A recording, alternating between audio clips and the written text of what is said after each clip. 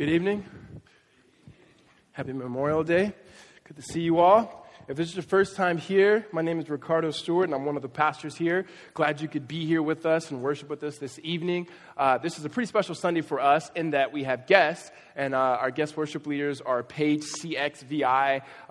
They're friends of ours. I think I met them maybe 4, 5, 6 years ago. We actually they were playing at a retreat that I was speaking at, and it was a great time getting to know them. So this is not, I keep doing this. This is not Tifa, but Tifa sits here when she's playing, and then her husband Reed, and then Dan's on the drums here. They're originally from Colorado, and they've been traveling around, and they play at several different churches, and many churches that we have relationships with throughout the country, primarily here on the West Coast, and then they were this was going to be their last stop, and so we're thankful to have them here. So when you guys get a chance to see them after the service, make sure to thank them for being here. They're going to hop in a van and then drive back to California. One announcement that I have before we get into the book of Romans, and that is we have a class coming up, not this Wednesday, but the following Wednesday. So that's June 5th. And the title of the class is Seeing Jesus in the Book of Revelation. If you've ever read the book of Revelation, you know how hard it is to read it and really hard to see what's the gospel in it and how do we understand Christ in the book of Revelation. And I think we have the best teacher to teach that, and that's Benjamin Jensen, who's one of our pastoral residents, who's a seminary grad, and he will do a phenomenal job. And so there's not a whole lot we're doing over the summer intentionally. We want people to not only be in communities, but to take advantage of supplementing your discipleship and taking a class. So again, 6:30 p.m. to 8 p.m., there's childcare provided. You can sign up at redemptionaz.com, June 5th, Seeing Jesus in the Book of Revelation. That's all I have for our announcements. Would you guys take your Bibles and meet me in Romans chapter 2? If you don't have a Bible, raise your hand and keep it raised really high so that one of the guys will be able to get you a copy of God's Word. Just go ahead and keep your hand raised high. If you don't own a Bible, please keep the one that we're handing out so that you can have a copy of God's Word to take with you to study and to grow in. But if you do own one but you forgot it, go ahead and raise your hand and you could just place it back on the shelf on your way out. For those of you who are just joining us, we are week 8 on a 70-week series looking at the book of Romans. This was a letter that was written by a man by the name of Apostle Paul, and he wrote this letter to the church that's in Rome. To kind of catch you up to speed or where we'll be at in chapter 2, verses 6 and 11, what we looked at for about 4 weeks is chapter 1, verses 18 through 32. And what we saw there is that in response to people suppressing the truth about God or denying God or not believing in God, we see that his wrath was being revealed. In fact, what we said is if you can wrap up those verses in one word, it would be God's wrath. And then we got to chapter 2, and Paul began to say, not only do people who didn't grow up in church, will they be judged, and that word was wrath. In chapter 2, Paul begins to look at the religious people. And we said that religious in a very pejorative way, in a negative way, and the word that would be able to communicate chapter 2, verses 1 through 16, so last week, today, next week, was the word judgment. And last week, we looked at Paul just went after the religious people and saying, if you pursue all the imperatives of Scripture, so everything God tells you to do, and you do all of those things, apart from repentance and apart from joy in God and his goodness and kindness, then you too will be judged because the only way that a Christian lives is a life of repentance. And we said repentance is not a nasty word. It's not a word that we should be afraid of, but it's a way of life. It's looking at Jesus, looking at the grace in which he's extended to us, and our whole lives being lived from there. Well, now we come to verses 6 through 11 in chapter 2, which may be one of the more confusing texts to teach in chapter 2. But Paul continues to talk about is the judgment of God. And so the lineup that he gives us here in these short verses is, one, he shows us God is judge. So God the judge. And then he shows us 2 types of people and the type of deeds in which he's judging. And that he's judging us according to our works. One person is someone who seeks his glory in response to good news of Jesus. The other person is a person who denies Jesus and therefore seeks themselves. So people who seek God's glory and people who are self-seekers, all under God's judgment. And so Paul is going to be able to unpack that for us this evening. So if you have your Bibles, we're going to start in verse 6. He will render to each one according to his works. To those who by patience and well-doing seek for glory and honor and immortality, he will give eternal life. But to those who are self-seeking and do not obey the truth, but obey unrighteousness, there will be wrath and fury. So that's where Paul begins. Yesterday, I was at a wedding, And while I was there, I was talking to, it was a church in Tempe, I'm not going to mention the name, and I was talking to one of the pastors there the day before, and we were just talking about church in general, and somehow it came up, she was asking me what she should wear for the wedding, because at this particular church, you couldn't, as me officiating the wedding, because I wasn't ordained in this church, I couldn't administer the sacraments or do the vows, so she had to come in, so we kind of tag teamed this wedding, and I've never done this before, but it's kind of cool. And so she was saying how, what should I wear? And I said, what do you normally wear when you teach? And she goes, well, it depends on what I'm teaching on. And I'm like, that sounds awesome, right? So maybe what I should do is look at whatever the topic is, and then I'll pick my wardrobe. So today, knowing that we're going to talk about judgment, I wore this red shirt, right? Black shoes, be like, I'm bringing it, right? No. So I asked her, I said, well, what if you're teaching on God's judgment? And she looked at me and she goes, well, we don't teach on God's judgment. We don't believe God is a God who judges. And I was like, awkward. They were like, oh, well, that's what I'm teaching on Sunday. Right? And I kind of chuckled at that because on the way home, I was talking to my wife, and I'm like, this is crazy, because when I think about judgment, what I think about when I hear God's judgment, and I know we don't like that word, but God judges, I think about one of the best French poets that we had in the 90s by the name of Tupac Shakur, right? Tupac had this, is African French. Tupac had a song that came out in 1999 that said, only God can judge me. And the lyrics I wouldn't put on the screen here, but it was a song just saying, listen, people are flawed, and I'm not going to let another man judge me. Like, I came out of the gutter, I got the thug life written on my chest. I mean, Tupac, right? Icon musically, no matter what genre. But it was interesting to think that Tupac had better theology than this particular church in Tempe. It was like, that's interesting. Like, wow, I would never thought about Tupac, the great theologian, right? Here's the problem with that.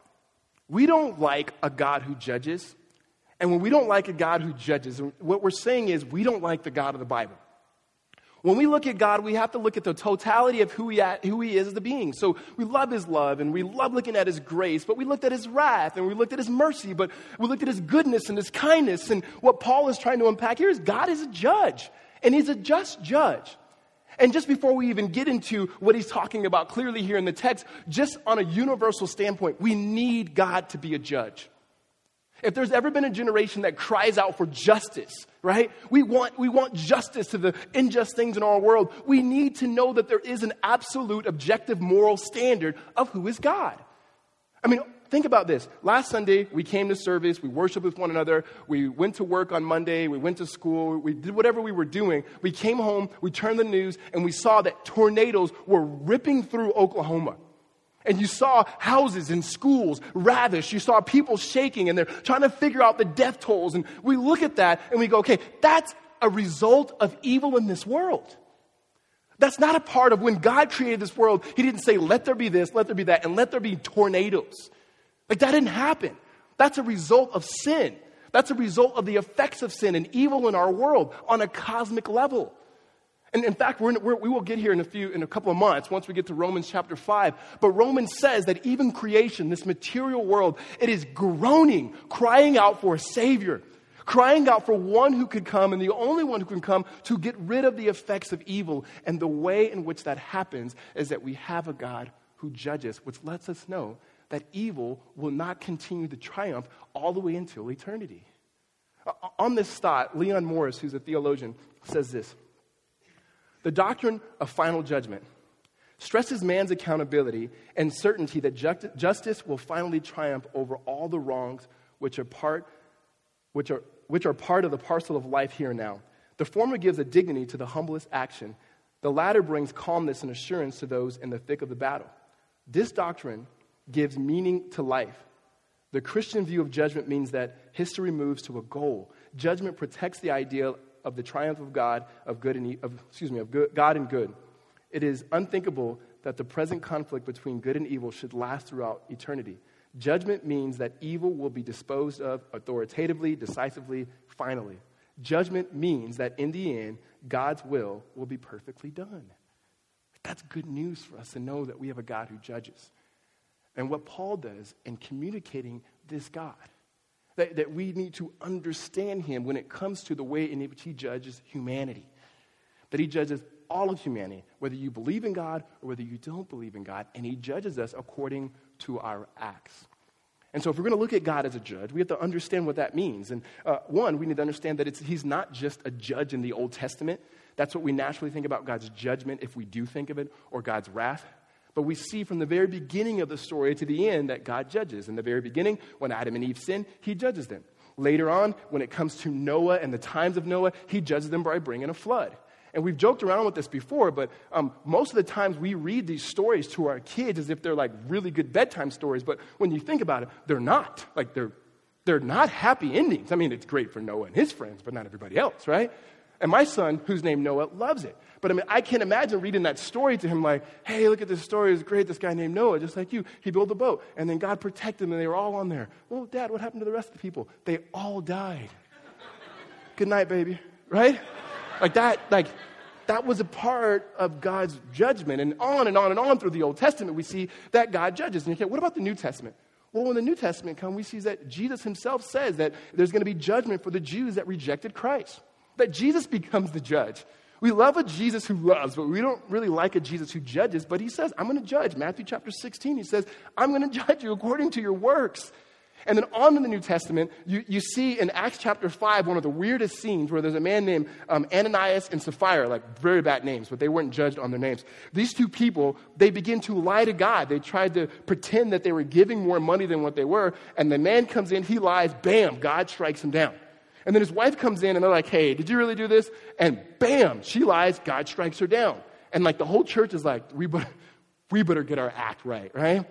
And then in 1 Corinthians, you see Paul actually giving instructions about the Lord's Supper, about communion. And he's saying, when you come to communion, you come with reverence. And he's saying some of you are not coming to the table with reverence. Now, reverence doesn't mean that you come cleaned up and you come with no sin. No, sin is a prerequisite of the table. It's coming not thinking about God, not trusting in him, believing in him, and just kind of coming to the table in a very ritualistic way. And he says there's judgment for that all the way to the book of Revelation. So we see a God who judges. He judges in authority, that God alone has authority. He's sovereign. And so in the biblical times, when you heard about a king is one who has authority to rule the nations. Well, God is king, and he's ushering in his kingdom. And so he has authority. And in our modern states, what we have is we have the legislature and the judiciary, and they're divided, not with God. He's both lawmaker and judge. So he has authority. And he also does what is good and what is right and what is perfect and beautiful. So he's not a cold-hearted judge, right? We think of certain judges in our context, and we have minds of what comes to mind is, maybe some clown we see on, somebody we see on TV, or Uncle Phil, or somebody that maybe judges Dancing with the Stars or American Idol, and that's not God. God's not like Randy Jackson, right? Like, he's not up there going, yo, your life, bro, it's in sin, right? That's not how it works. He loves righteousness and he hates iniquity. And so he's going to judge iniquity and sin and brokenness, and he's going to redeem righteousness. And so it's always good, it's always perfect, it's always right, it's always beautiful. And God also has wisdom, discernment, and truth, and he judges in those three. Wisdom, discernment, and truth. What that means is we can hide from each other. In fact, we're really good at it. Like, we can hide from each other. We can't hide from God. That when we stand before God, he's going to know every single thing that we've ever done. Everything, right? The thought of that is somewhat daunting. That somehow you're going to get a memory of everything you've ever done. God has never forgotten and seen it all, and he's going to say, here's your life. And so he knows. And lastly, God judges in power. In power. I don't know if you've ever been in a courtroom before and you're there because of something you've done. I'm not saying that I have a bunch, right? One ticket, right? And I just remember walking to this courtroom down there in downtown Tempe, and everything was like, whatever, it's a speeding ticket. Well, as soon as the judge walked in, it's all rise, it got serious. It was like, oh, shoot, Your Honor, you start speaking better English. And it's kind of a frightening scenario. Well, a few years ago, there was an incident. It made national news where there was a current football player at ASU, and then a player that used to play on the team. They didn't know each other. However, they were at the wrong place at the wrong time and had an altercation. One guy had a gun and ended up taking the life of another individual. Well, after the trial was over, when it came to the sentencing, because of what this person had done, they had certain people come in and speak on behalf of both people if they knew both of them. Well, I was one of the people that were brought in to speak, and the whole deal was just kind of weird and hard. Well, finally, after the judge had everything she needed, she comes in, this little bitty lady comes in, and yet everybody was intimidated by her because she had the ability to say, this is what the sentence is going to be. And we weren't necessarily like terrified because of what he did, because there was going to be a response to the crime that he committed, but somehow this lady had weight. But what's different here is she can pronounce the sentence, but she was not going to carry it out. Some other branch was going to do that. When it comes to God and power, that God himself, according to his holy, objective standard, will look at us and pronounce the judgment, and he himself will carry it out. In fact, that's where we begin here in verse 6. When Paul says in verse 6, he will render to each one according to his works, that he is a God who judges, and he will render. Normally in our English word, that render means give, but it means to pay back, to reimburse. Meaning God's going to look at your life and say, here's what I'm going to give back to you for what you have done. Everything you've done in the totality of your life, here's what I'm going to do for you. Meaning you're going to get what you deserve. I mean, that's what he's saying. I'm looking at your life and I'm looking at your actions, and no one's going to be able to escape this. He says, everyone. This is universal judgment. And he's going to do it according to works. And now what Paul begins to do is show the two different people of which he's going to judge. Now, I want to let you know something about this text. It's called a chiasm. And what that means is the way that it's structured will give you the center of it. But so verse 6 and verse 11 go together. Verse 7 and verse 10 go together. Those would be the ones that seek glory. And then verses 8 and 9 at the very center of it, those would be the self-seekers. And so when we look at the first group of people that Paul talks about, those who seek glory, it'll be in verses 7 as well as verses 10. We're going to spend the bulk of our time here. Here's what he says in verse 7. To those who by patience and well-doing seek for glory and honor and immortality, he will give eternal life. Verse 10. But glory and honor and peace for everyone who does good, the Jew first and also the Greek. Now I'm going to pause here for a second, because if you've been at Redemption for a week, you're going to read verse 7 or hear verse 7 and go, wait a minute, that seems inconsistent to everything that I've heard here. That seems inconsistent to everything I've heard within biblical Christianity and Protestant Christianity. And that is this. When you read it at first glance, it says, to those who by patience and well-doing seek for glory and honor and immortality, he will give eternal life.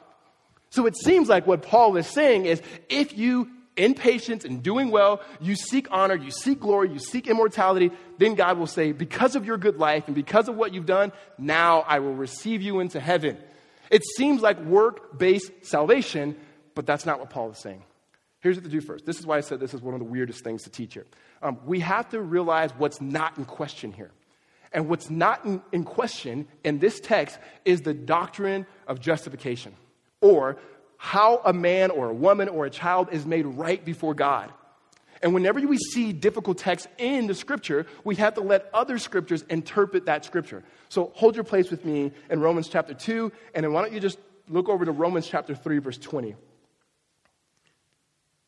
It says, for by works of the law, no human being will be justified in his sight.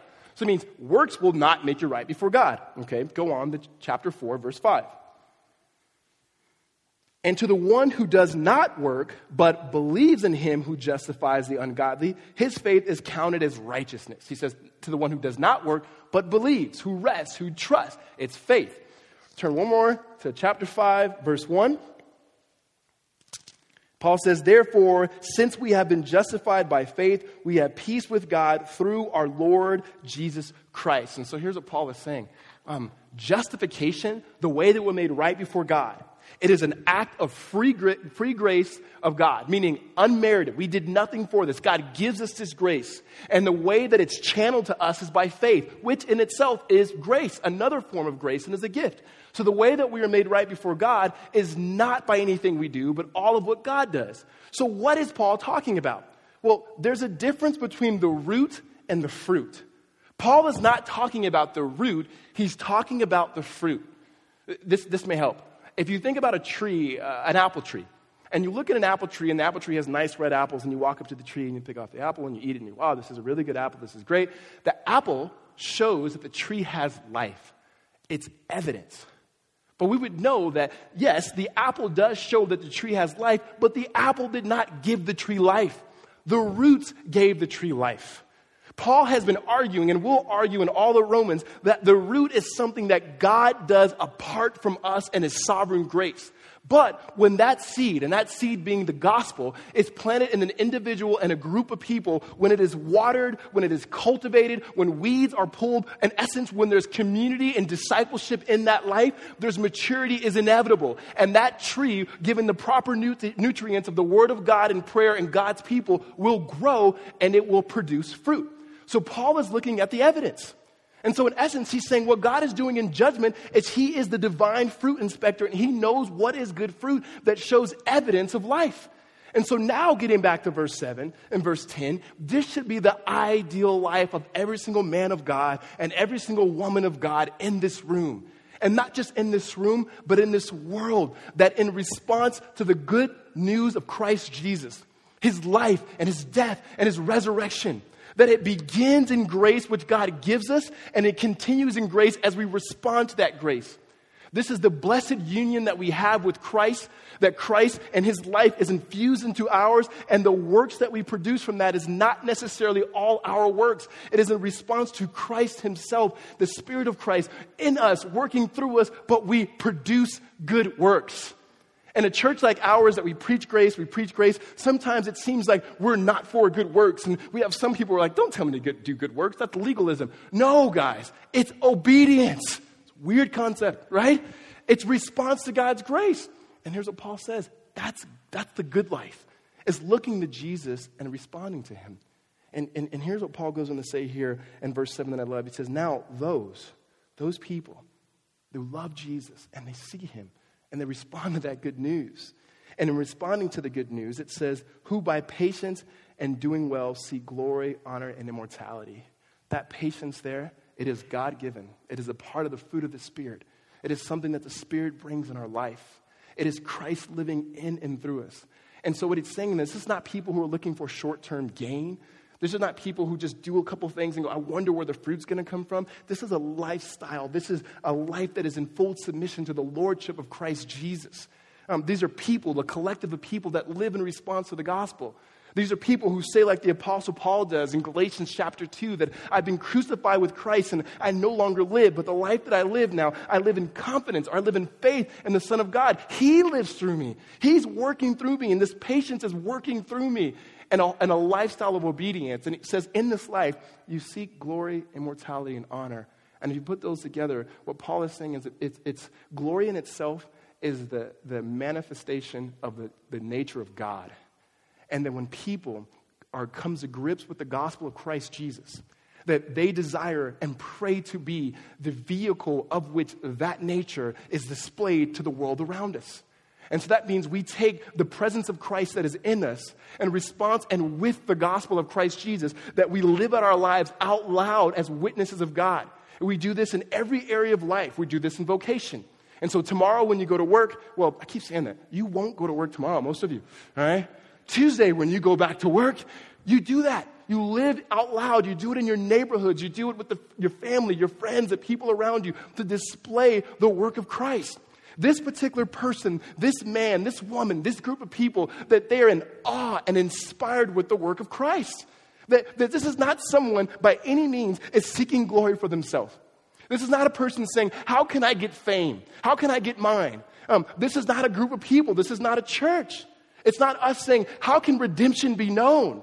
But it's people who are saying, I am so hidden in Christ. Like we sing the song, Rock of Ages, cleft from me. Like I want to be so hidden in Christ that in everything I do, whether I speak or whether I talk or whether I eat, whether I sing, whether I draw, whether I play a sport, the three of you, whatever it is that I do, right? I want to do it for Christ. And I want his name and I want his kingdom to be revealed to the people and the places around me. What this is a holy obsession with God. This is a holy obsession with his agenda and what he's doing in the world, what he started, what he's doing in Christ, and what he would do in Christ in every area of your life. Paul says to these people, they seek this glory, and it's in response to the good news of Jesus. And what I love about this is these people don't only seek this glory, they desire it. They desire to see this world look more like the way that it will be. Pastor Jason Raber here has given me the Chronicles of Narnia. He says, you have to read this. And so I've been reading The Lion, the Witch, and the Wardrobe to my 4-year-old. We've been reading together, and I know I should have been reading this. I like C.S. Lewis. I know you can't even be a member of this church and not like C.S. Lewis. He is pretty amazing. And so this book is just amazing. I've seen the movie, but the book's way better. And what I love so much is every time they talk about Aslan drawing near, right?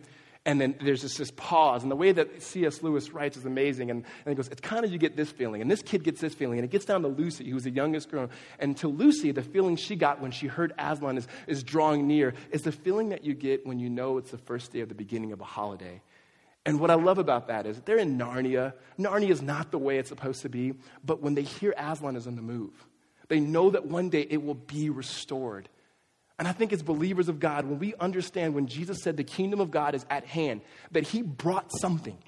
He brought something by the presence of his work and his work on the cross and his resurrection, and he gave his people, every single one of us in this room that would believe in Christ, the Spirit of God, the Spirit of the kingdom at work now, the power of God in you, Christ in you, the mind of Christ in you. It's beautiful. In fact, when I tell people all the time, the only thing about you that's heaven ready, it's not your personality. And don't get me wrong, your personality will go into heaven. But, all of us, our personalities need to be checked, right? They need to be redeemed as well. The one thing about you that is heaven ready is the Spirit of God in you. And when the Spirit of God is in you, you delight and you know Jesus is coming. Jesus is going to fully restore. He's going to make this place the way it ought to be. And therefore, in the middle of brokenness, in the middle of decay, in the middle of tornadoes, because we understand what God has done in his kingdom, the good works that flow from our affections and desires for his kingdom in response to Christ Jesus, that we can look at it and say, man, Aslan's on the move. It's not the way it's supposed to be, but one day it will be. We aren't going to do this, but we are going to be a sign. We're going to be a glimpse. We're going to be somewhat of a foretaste of what that would look like. And if you can just imagine if a people, in response to Jesus and having affections for his kingdom, what that would look like if we lived that out loud. Like, what would our community look like? What would our neighborhoods look like? What would our workplaces look like? I mean, this is the desired life. And it's not something we go along individually, but it's something we desire to take others along with us.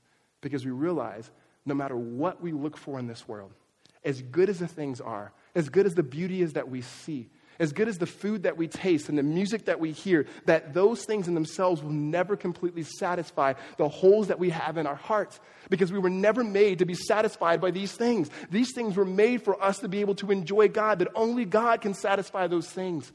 In fact, there was another writer, I don't know if you've heard of him, his name is C.S. Lewis. Speaking of this, sorry, I don't even know why I even bring these things up here, I hardly ever use them. Here's what he says: if I find in myself a desire which no experience in this world can satisfy, the most probable explanation is that I was made for another world. And if none of my earthly pleasures satisfy it, that does not prove the universe a fraud. Probably, earthly pleasures were never meant to satisfy it, but only to arouse it, to suggest the real thing. If that is so, I must take care, on one hand, never to despise or to be unthankful for these earthly blessings, and on the other hand, never to mistake them for something else of which they are only a kind of copy, or echo, or mirage. I must keep alive in myself the desire for my true country, which I shall not find till after death. I must never let it get snowed under or turned aside. I must make it my main object of life to press on to the country and help others to do the same. Like the glimpse when we see what God is doing, good works flow from the beauty of his grace and the work of his Spirit in us. That our affections is we just want to be like Jesus, and we want to be about what Jesus desires his people to be about. And like obedience flows from that. And I know a lot of times, like, that just doesn't seem cool, like, to love Jesus and want to be about what he's about. But if you are gripped with the love of Christ, that's what your whole affection should be for. And so what we pray for is our affections would grow for that. And so here's what I would say now. Well, how do our affections grow for that? Like, that sounds good. I want my affections to grow for Christ and in Christ. How?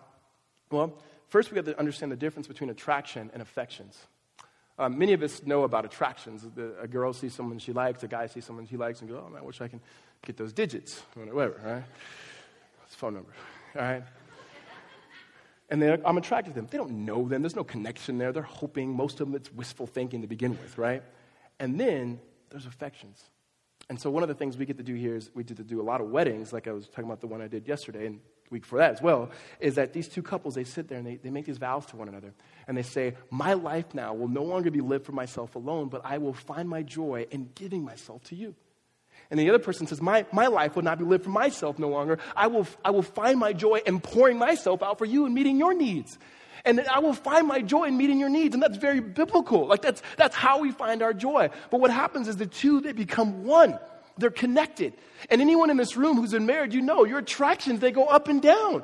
But your affections, when you constantly seek the other person and their needs and push them towards their most glorified end, and they do the same, your affections for each other, they grow when they grow. And this is the woman or this is the man of which your affections are most set on. So when you think about affections, it comes with being connected and giving yourself. Well, Jesus paints a beautiful picture for his church. In John chapter 15, he gives us a picture of the vine as well as the branch. And he says that he is the vine. And when you are connected as the branch, you will produce fruit. But if you are disconnected, if you are not connected to Christ, he goes, you cannot do good. And he's talking about salvifically good. He's talking about things that work in and without and from within the kingdom of God of the Spirit. So it's not necessarily read more, pray more, do more, act more. It's rest. It's trust. Trust in the work in which he's already completed. And when you rest in Christ and you've seen what he's done on your behalf, when you begin to remind yourself that you are striving for works, you are striving for other things that will never satisfy and never draw you closer to the Lord, but you rest in him, and that flows from that is not only obedience, it's a desire to read your Bible. It's a desire to pray because you are in constant fellowship with God. And over a given period of time, when you exercise these disciplines, first by resting in God's grace, you will have a greater desire to live for God, and your affections for him will grow. And like C.S. Lewis says, you will make it your aim to be about the business of God, and not only yourself, but to take others along with you. And Paul says in verse 10, to those group of people who love Jesus, here's what God gives to them. But glory and honor and peace for everyone who does good. For the Jew first, and also for the Greek. He's saying that this is the words as Christians we want to hear. Good job. Well done, my faithful servants. That God is looking at what we do and he says, I delight in that. Like that makes him look glorious. And that we want to do that not to get attaboys from God, but because he's done so much for us already in Christ. And so those are the people who seek glory. We got to understand this too.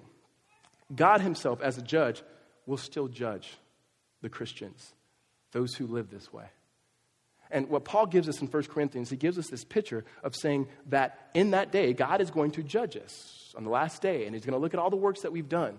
And he's going to look at a lot of the things that we did in response to the gospel in some way, which are, with our finite minds and his infinite minds, we can't really fully understand this, but some things that we do here that are a blessing to God and flow from the gospel, they will pass into the new heavens and new earth. They will pass into it. And there'll be other things that we're going to show up there and we're going to think that they're going to get in because we did some, we thought we did some cool things for the Lord. And we're going to say, hey, God, what about that? And he's going to go, no, bro. Like God, what about that? Remember that one sermon that killed it, man? And he's going to be like, no, you didn't. Right? No, you didn't. And what the way Paul says is, those things are going to burn. But there should be no fear in judgment. There should be no fear in life, no fear in death. And here's why. Remember, the root is what draws you into the kingdom of God, not your fruit. So the root comes from God. And what Paul talks about is there will be some people who wasted the gospel. Meaning you did not live your life in response to him in a certain way, but because God in his sovereign grace saved you, he says you will pass through, but as one escaping the flames. Meaning the picture is nothing you did here, you really lived for Christ Jesus. And that's not to say that you didn't live as a Christian. This is not to say that someone could live their whole life and never be obedient to the Lord. He's just communicating that there are some works that we do that are selfish. And they look good on the external, but they're not rooted in God. However, the fear is removed because the root, God's gospel, the grace has been given to us by Christ Jesus. And that's the picture of people who seek glory that we should desire. That's a beautiful picture. That's why we spend most of our time on it. But then Paul turns the corner and says, not only will God judge them, he will judge the faithful, and they will be with him for all eternity. But then he turns the corner in verses 8 and 9, and he paints a bleaker picture. A darker picture. And here's what he says in verse 8. But for those who are self-seeking and do not obey the truth, but obey unrighteousness, there will be wrath and fury. There will be tribulation and distress for every human being who does evil, for the Jew first and also for the Greek. I mean, this is a contrast. He's saying the people who disobey the truth, he's saying these people who are unrighteous, these people who do not live for God's kingdom, who do not seek God's agenda, it says these are people who are self-seeking. That they seek their own agenda, whether that's a political agenda, whether that's a philosophical agenda, whatever it may be, whether it's an emotional agenda, whatever they feel like doing, these people, he says, it's not going to go good for them. The word choice that he uses here, wrath and fury and tribulation, like these are words that you don't want to be described of God, of you. Never. Like never. And Paul's saying this is a reality. That there are some people that will live their life apart from God. This echoes Romans chapter 1, verse 20, when it says that they suppress the truth and they're without excuse. This echoes chapter 2, verse 1, when it talks about the religious, those who live a good life, those who do all the good things apart from the gospel of grace and repentance. And he says they too are without excuse. And so it's not good people go to heaven, bad people go to hell. He's saying good people and bad people find themselves in both camps. Like grace shatters it all. Because grace can take a very bad person and change their life. But apart from grace, you can have a very good person with no heart transformation. And the core issue is not so much what they're doing, it's what they don't respond to. They don't respond to the truth of God and the revelation. The truth that has been revealed through creation. The truth that's been revealed through the preaching and teaching of His Son, Christ Jesus, on behalf of the world. But it says that they disobey the truth. And they obey unrighteousness. And so I want to get this clear for us. This is it's not God is saying, these are the people I don't like. These are the people that say they don't want God and they don't like God.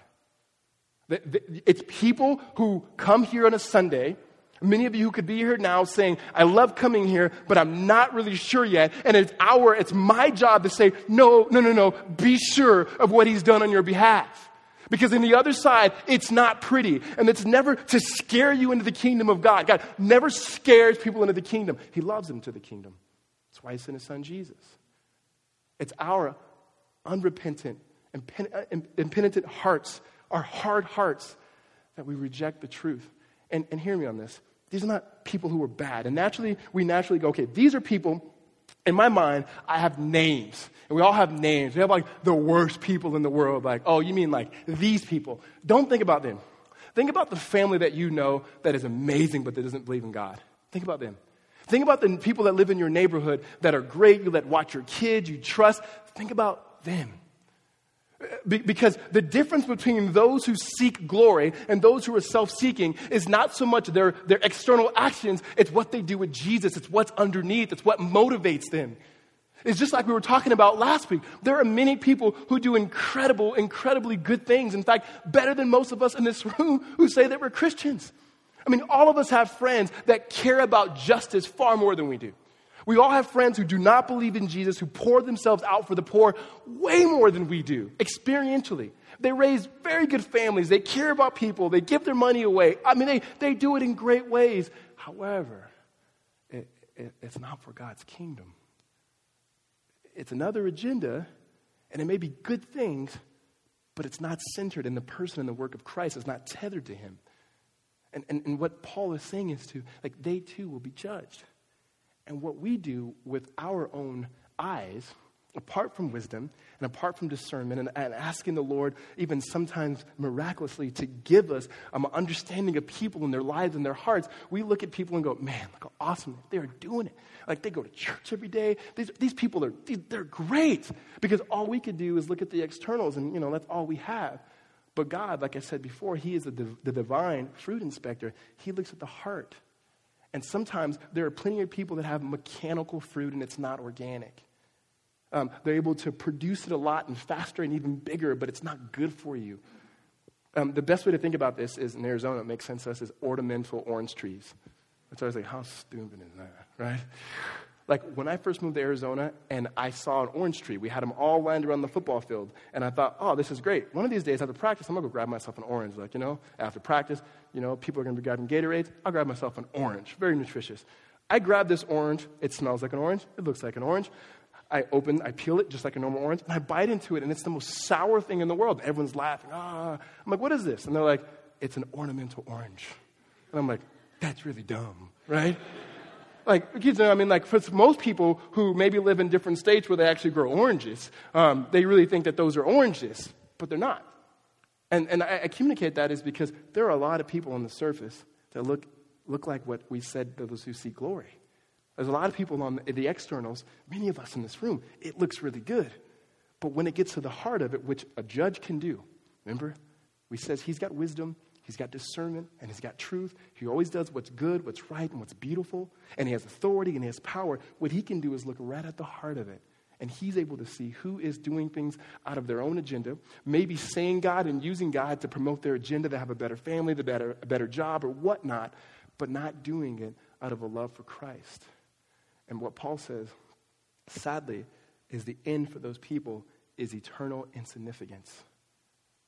Which I think the irony is, most of us, all of us at some point in this room, we spend our lives trying to be significant.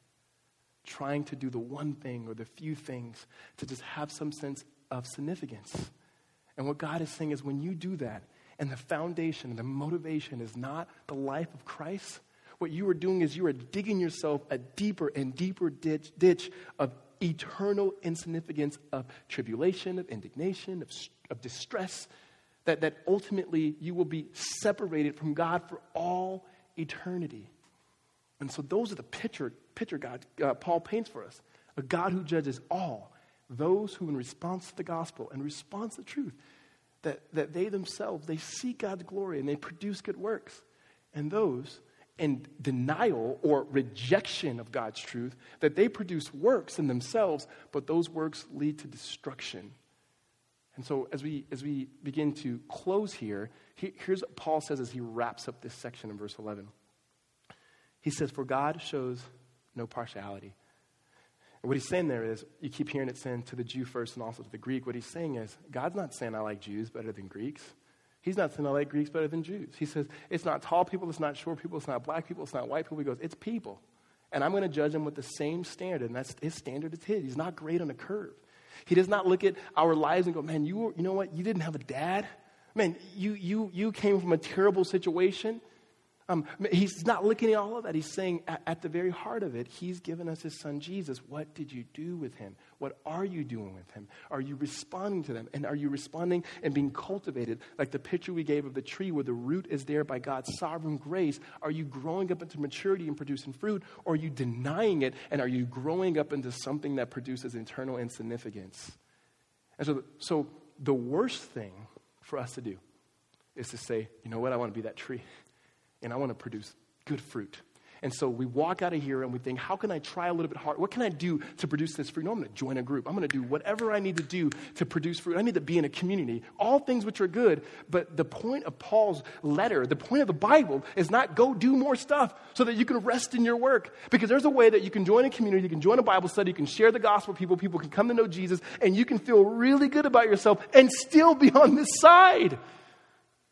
The purpose of the Bible is never, because God is the judge, never to rest in your works.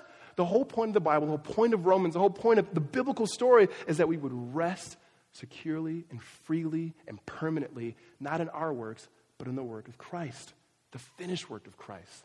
And if we don't only start there, but we continue there, we never leave the beautiful news of the gospel. And what Paul is saying is the only way that fruit comes is not by your activity, by resting in his activity. Your good activity and your good works flow from resting and trusting in our Lord and Savior Christ Jesus. Amen? And so as we walk out of here, the desire for us is to desire God's kingdom, to desire his glory, to desire his intentions, and to be connected to the vine. And by being connected to the vine, trust it is inevitable. It is inevitable that Christ in us will work through us to produce these good fruits. But we first start and go back and continue where it all began, and that's the good news of Christ Jesus. Let us pray.